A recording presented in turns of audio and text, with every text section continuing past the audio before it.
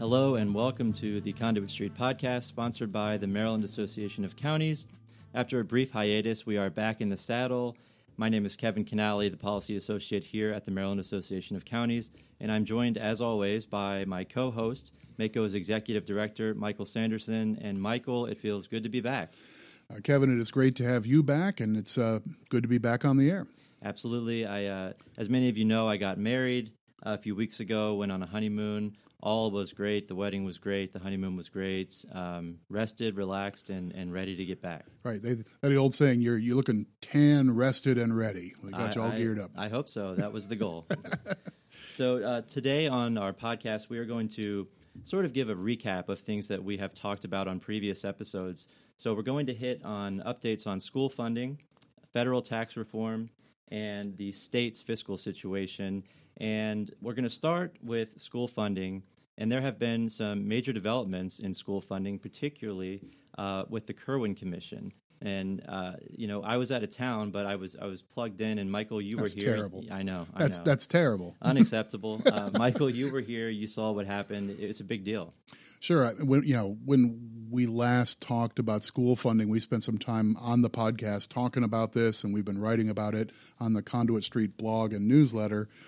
As of a few weeks ago, we were here sort of wringing our hands saying this commission has an awful lot of work to do to come up with final recommendations on fiscal issues in time for the 2018 session. And I think we were sort of saying this may be a coin toss whether they can get all this work done by the end of the year. Right. And the idea was, again, they wanted to get this done before the 2018 session. But in the last meeting, Dr. Kirwan made comments saying that the commission would not be ready to make their recommendations by December.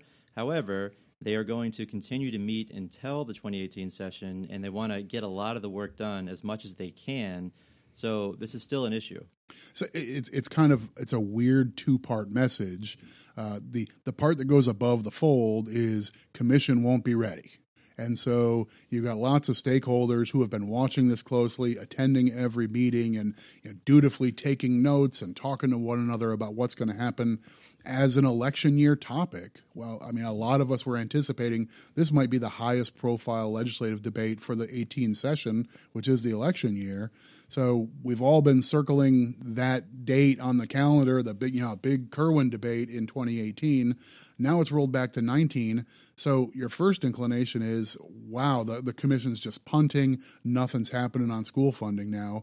But you look at their calendar for the next couple of months, and that kind of goes in the other direction. Yeah, so they'll be meeting regularly. They want to come up with some guidelines. Put it simply, if we spend this much money, what kind of return are we going to get on that investment? They want to work all of those details out, or as many as they can. And I think essentially, and correct me if I'm wrong, the idea here was we don't want to make recommendations and not have a way to pay for them.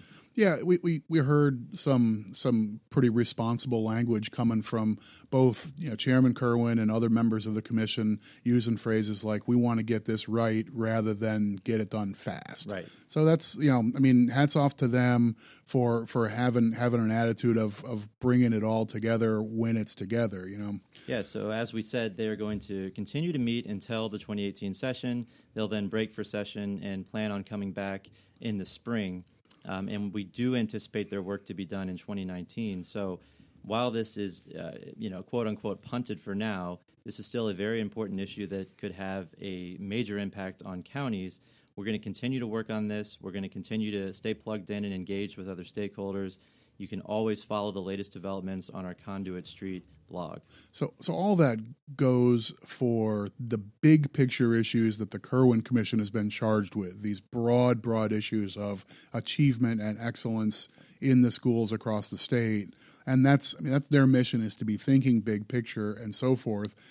I think with the commission taking until 19 for legislation, that doesn't necessarily rule out that we'll still be talking about school funding in one way or another in the 18 session. Right. So a couple of issues that could come up in the 18 session are things like pre-K and tying gaming revenue to education. So, pre-kindergarten has been, I think this has been a nationwide issue that lots of states have been looking at expanding offerings for 4 and 3 year olds, where they've Yeah, lots and lots of families have kids in daycare or those kind of relationships that have some degree of education, and then some families opt in for some more structured pre-kindergarten or nursery school or thing. When I grew up, it was called nursery school. Right. Yeah, absolutely. but the idea of pre-kindergarten has really taken off in the last decade or so. I think guided by a good deal of academic work suggesting that brain development in the first 5 years or so is really critical for kids.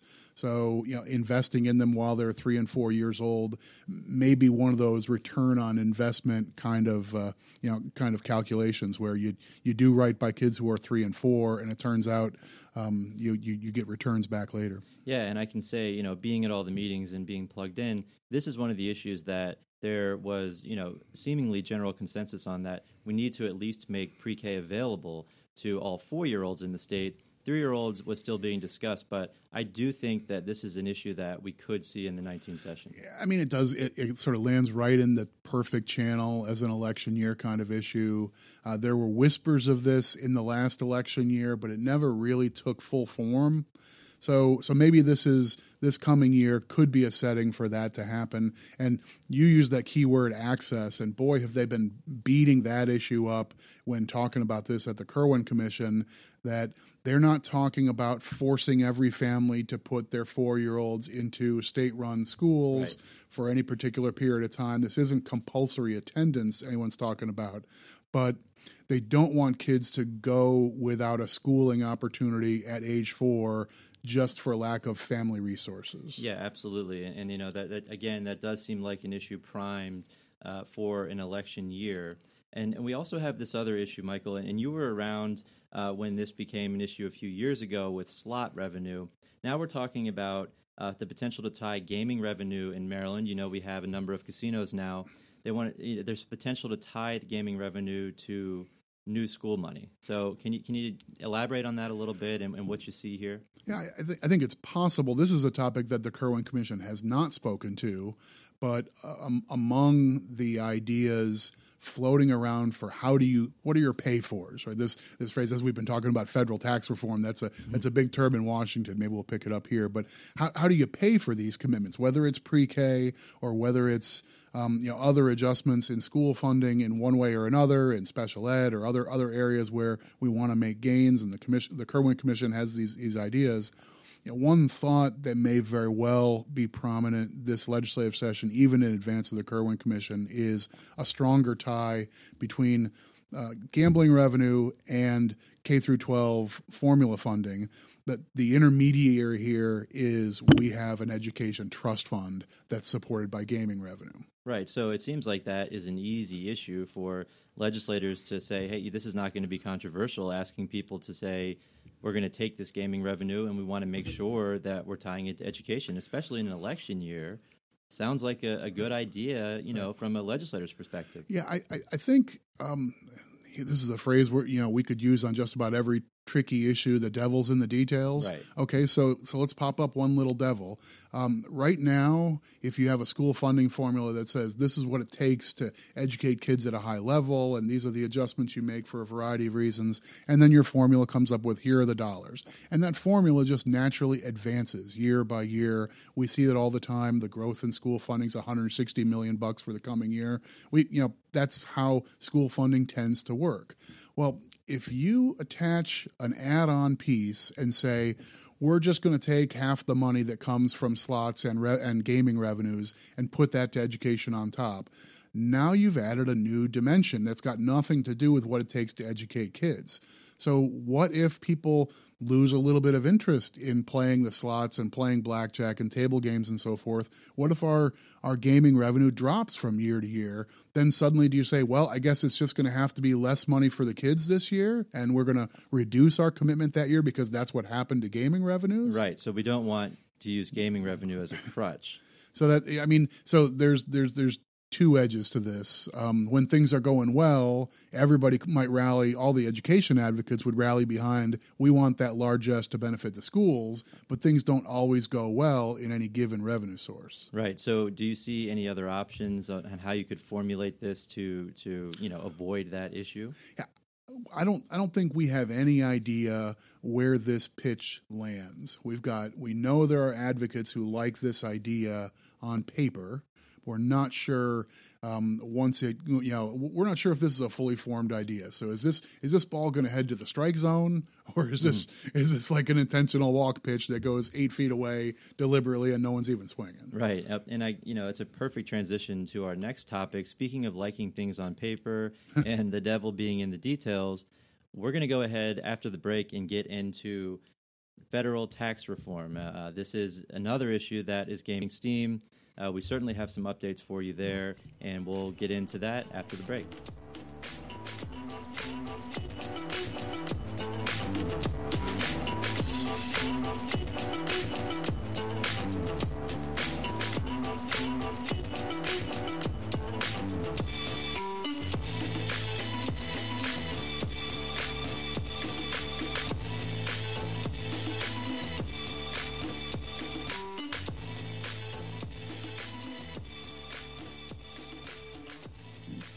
We are back here, Kevin Canali with Michael Sanderson, and as alluded to before the break, we're now going to get into an update on federal tax reform.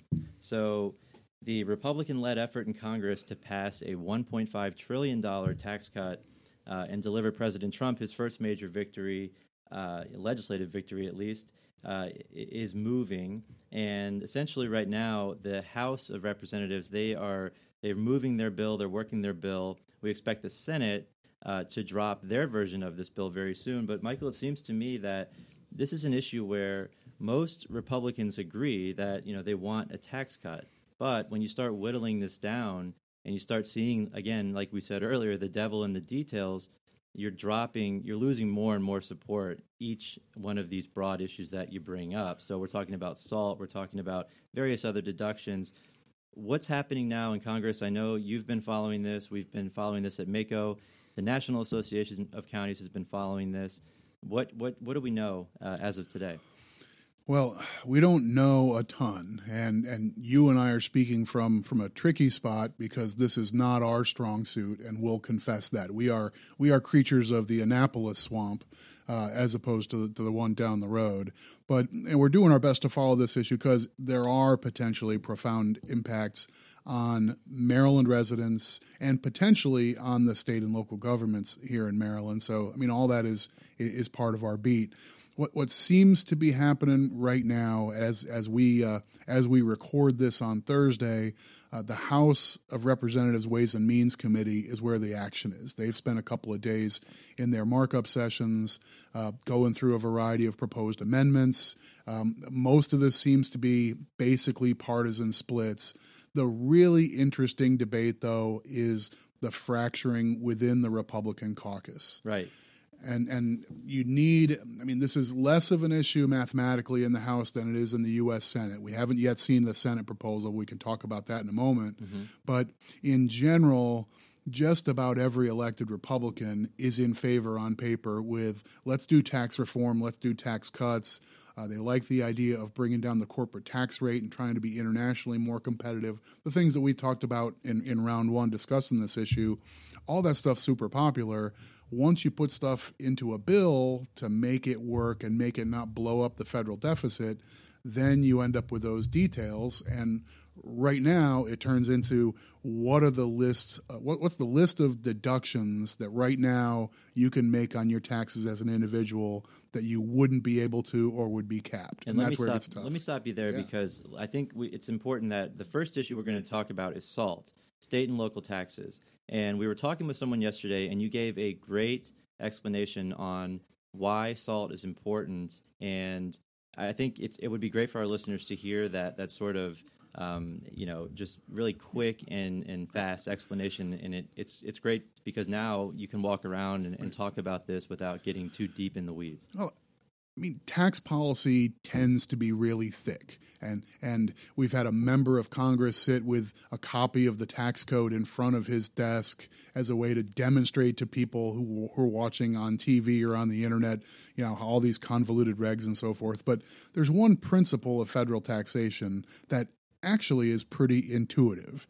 So the idea is how much of your income ought to be taxable. Right. We don't start taxing at the federal or the state level. We don't start taxing on the first dollar you earn.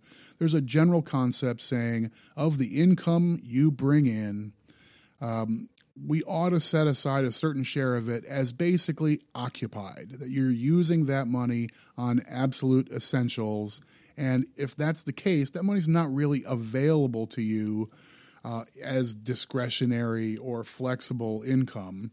So that's why you have things like the personal exemption, and you have deductions from your income to determine what should be taxable. So this whole framework is about what money is in your hands reasonable to be taxed. So, right. Yeah. So you don't start at at zero, like you said. So there are certain expenses that I need to live, and the idea is I'm not going to have that money for discretionary spending. It's money that necessarily I need for just general living expenses. And so we don't start taxing until we're talking about things that maybe I don't need. Right. And like a classic example that almost everybody would agree with is if you've got big healthcare costs and you itemize, I was in the hospital or I have expensive medication and I may have earned $50,000, but I actually spent $12,000 on medical costs. The federal government does what most people would say is the right thing and says, well, we shouldn't charge tax on that money because that's not really your flexible money to spend. If a big chunk of your income went to medical costs and you itemize that, you deduct it, and we'll start the tax clock later. In this argument, it's perfect for, okay, well, if I'm paying my state and local taxes, that money is not available to me. Exactly. So why should I be taxed on it? So that's exactly the same argument. If you buy this general idea that you should tax on the only on the dollars that are after you've taken care of the absolute basics, on the money that's in your hands, you have to pay your state and local taxes, your property tax or your income tax. So why would you say that money's not in your hands, it's already gone, but we're going to tax you on it anyway? And so now we're getting to SALT. This is one of the issues in this tax bill. And Michael, it seems like we have a watered down version of what we were worried about the last time we talked about this issue on a podcast. Yeah, I think actually both of the topics we spent some time on a few weeks ago have changed, and I think in all fairness, hats off to the National Association of Counties, the other groups who represent state and local governments and who represent homeowners who could have been affected really dramatically, and folks who are concerned about infrastructure investments. When we were talking about state and local bonds, neither of those items are anywhere near as bad as we had feared they could be. Yeah, there's been a massive campaign on the news and social media, and again, hats off to NACO and all the other organizations looking out for state and local governments, because they have really put Congress's feet to the fire and made this an issue and put a lot of pressure, and now we're seeing some results. Yeah, but it's still the framework for this tax reform that the House is looking at right now still remains. We want to bring down the tax rates. We want to increase the standard deduction that folks who don't itemize can take and wipe out their income from being taxable. And in order to make this whole thing relatively balanceable, and there's questions about how close to balance this is, but to make it close to revenue neutral, you need to wipe out or reduce or cap lots of the individual deductions, and that's where SALT is still in play a bit. And on state and local municipal bonds, still in play a little bit. Neither one of those are quite the issue where they started, but they're both in play. In both cases, the federal proposal would be to limit the number of things that can be deducted. So they're still in play, but it's not affecting quite the wide swath of folks we thought before. So just to recap, the House version right now would cut individual and corporate tax rates and repeal the estate tax, and it would pay for all of that by eliminating various deductions. Right. So now we have the Senate version that's coming, and from what we're hearing, the Senate is leaning toward preserving medical expense deduction and the estate tax, which the House version would cut. So can you get into a little bit of the Senate version and how, we don't know obviously, but how we think, is this going to be an issue that again, just sort of like what they've tried to do before with healthcare, where Republicans are fractured and they can't move a bill. Boy, the echoes of the healthcare debate are starting to get really obvious here, aren't they? Because among elected Republicans, the number of Republicans who agreed let's repeal and replace Obamacare was extraordinarily high. Absolutely. And then once it turned into, well, this is the detail, or this is the exact provision, or here's what we're going to do, and you score the bill and you end up with 26, 22 million people losing insurance and so forth. Didn't take many senators with cold feet to turn that into a dead duck. So are we going to see the same thing here? I don't know. The difference between the House and Senate isn't obvious, but it looks like there'll be material. We're recording on Thursday as the details of the Senate plan are just starting to trickle out. But it looks like the Senate is learning from the things that are not going great in the House, right. And that's not a surprise. Another thing that's not a surprise is playing games with the 10-year scoring system that is just the standard rule on federal legislation, different than what we do in Annapolis. Right. So in Annapolis, we use a one-year scorecard for virtually everything, and we talk about annual effects. For whatever reason, Congress tends to use 10 years worth of effects, you add them up, and you consider that to be the aggregate effect of things that you're talking about. What that's led to at the moment is we're seeing the Senate, both the House and the Senate, have various provisions that either phase out or they phase in or they ramp up or things like that, partially in order to affect that 10-year window in a way that's more palatable. Right. So they don't want that to look so terrible. So you do some quick math and you make some things phase out, phase in, and you can make that look a little bit better. The idea here, the goal here, is to get a bill on the president's desk by Christmas. So a lot of these details need to be ironed out. There's going to take a lot of work with Senate and House members to get this done. But at least at where we sit right now, it looks like there are going to be two very different versions of tax cut bills, and it's going to be very interesting to see what happens from here. I know NACO is going to stay on top of this, and MACO in turn will as well. So we're going to have this on our blog. Barbara Zektik, who handles tax issues here at MACO, has done a fantastic series on federal tax reform. It's 4 parts, and you can look that up on our Conduit Street blog. I know that I learn a lot from it. She breaks everything down quickly, saves you a lot of time if you're trying to dig into this issue. Yeah, I think that's been a really good resource, and we've gotten a lot of guidance from NACO, from the Government Finance Officers Association, and other folks who have been tracking this really closely. I will add one thing, that a piece of this that has yet to come into really clear focus is how much does this affect the government bottom line. I mean, a lot of our talk, particularly about SALT, has been how much does this affect Maryland, residents and right. particular homeowners. But an underplayed part of this is if the feds are really going to propose to almost double the standard deduction, that means that basically the taxable income base of Marylanders will shrink, right? Just because we fall, quite a lot of the state tax structure basically just picks up where the feds left off, and we make adjustments this way and that way, but we kind of start with the federal tax form as the starting point. So we haven't yet processed all this. I'm sure the Department of Legislative Services and the Governor's Budget Office are busily working on this, but we'll have some tough calls to do as well. If the feds make a change and suddenly, if Maryland does nothing, this costs us $1 billion in state and local revenue, how do you adjust for that? Yeah, so obviously some very, very interesting times coming. Intergovernmental relations, for sure, are going to need to take place. And, as Michael said, Maryland is going to have to decide, what it's going to do if it's potentially facing, $1 billion shortfall if Congress does some of the things that they're talking about doing. So, again, keep in touch with MACO, keep in touch with the National Association of Counties. You can do that through MACO. We'll be on top of this. After a short break, we're going to come back and talk about the state's fiscal situation. We do have some updates for you. We'll get into that after the break.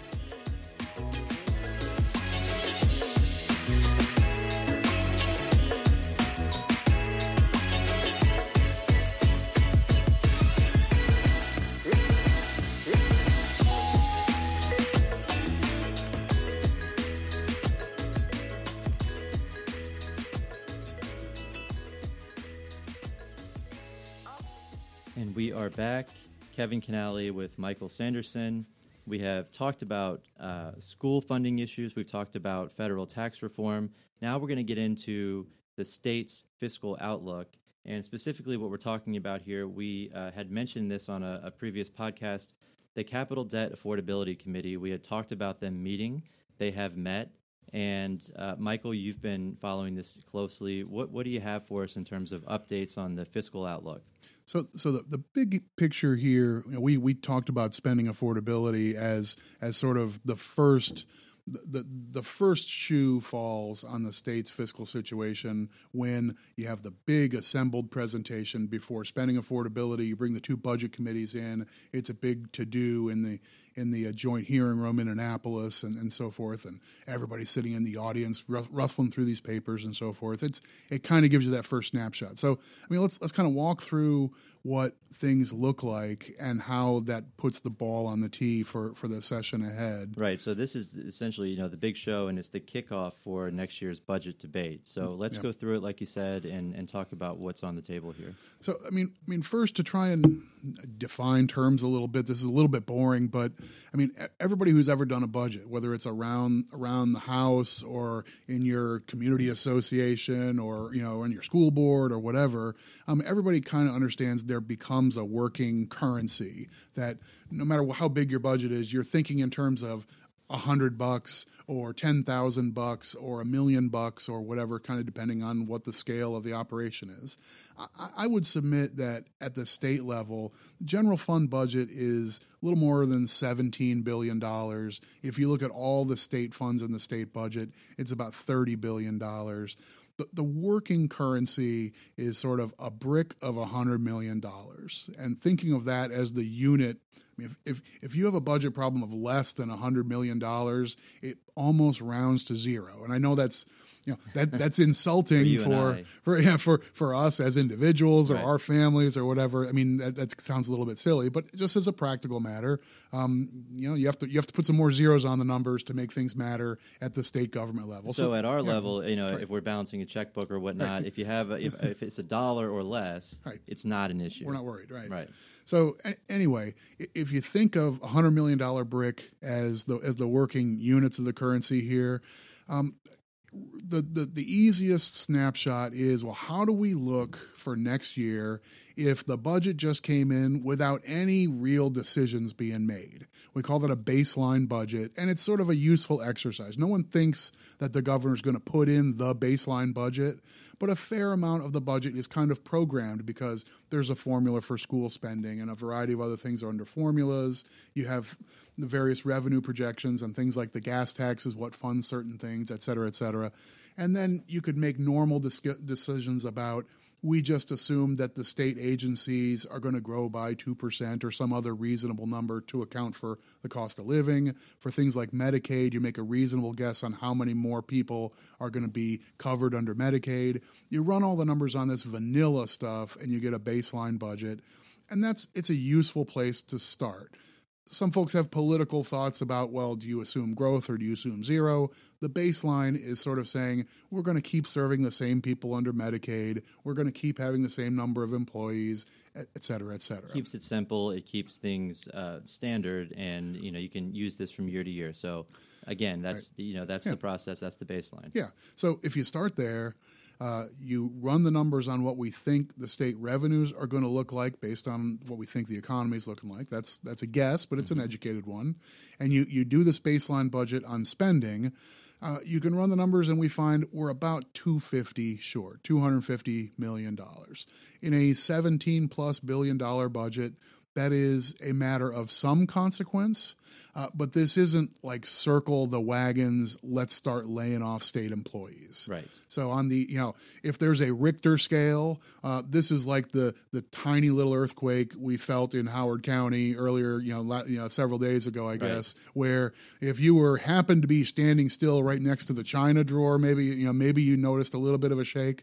$250 million just doesn't rate as a monstrous problem. Right. So that's kind of the lay of the land. That's the single biggest takeaway takeaway number from this exercise is it's not 900, it's not 600, it's 250, and that means there's work to be done. You might have to roll up the sleeves, but you don't need to get the whole team on this. You don't have to round up a posse. Right? And that number was significant, right? Because leading up to this meeting, there were some folks saying, we're going to be short a lot more than $250 million. Right.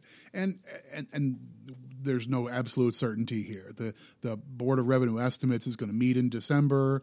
That's their next scheduled meeting, and they'll look through what's happening with the economy and so forth. And sometimes that changes revenue numbers by 50, 100 or more. Sometimes that's even more. This time last year we had a big write-down, and that threw things into higher gear. But at the moment, this doesn't look like a panic situation. So, we set our sights accordingly. If we're cynical about the upcoming election year, this does not look like an issue that would cause waves, right? Because if this is not that big of an issue, the $250 million, it looks like, at least on this front, things could be pretty smooth in 2018, even if we see a number of storms on the horizon. Right. Well, that's in the back end of the report. Is if you start by looking at how does FY19 look, or how do we start, or how's the vanilla picture? When you project things out and you get out several years, that not so bad picture starts to crumble a little bit, and it's a variety of things. On the spending side, the biggest thing driving spending, believe it or not, even though you've been attending the Kirwan Commission meetings and they're talking about all the new commitments we need to make to education, right, what's really moving the needle on the spending side over the next several years? It's education. It's our existing commitment under the current formulas, the old Thornton formulas from back in 2002. It's those formulas still driving more funding for education. That's still the number one mover, but the annual sort of structural deficit, this is getting a little bit technical, but if you look at ongoing revenues versus ongoing expenses, that's a way of getting rid of the 1 year hiccups and looking at it on an ongoing basis. That number starts to drift up over $1 billion a year when you get out 3-4 years down the road. So yeah, there's problems on the horizon, but again, I'm told 2018 is an election year. How about that? So it sets up for 18 to not be that tough, and then we've got some work to do down the road in the next term. Yeah, so we'll see how this all plays out, but at least for the time being, this may not be a heavy issue in 2019 or in 2018, excuse me. And again, this is an election year, so as Michael said, down the road, perhaps some bumps and some storms. But for now, at least, things are looking okay. Let's get into our What's on Tap segment. This is where we preview what's coming in Annapolis. And Michael, what do you have on tap for us? Well, as you know, I have this love for the Spending Affordability Committee. So they had round one, and that was the big picture. Round two is next Tuesday on the 14th, and they'll be talking about transportation and about capital issues. And I actually think the conversation about transportation is always interesting anyway, because the affordability of transportation projects, it just affects so many people's lives. Everybody's really interested.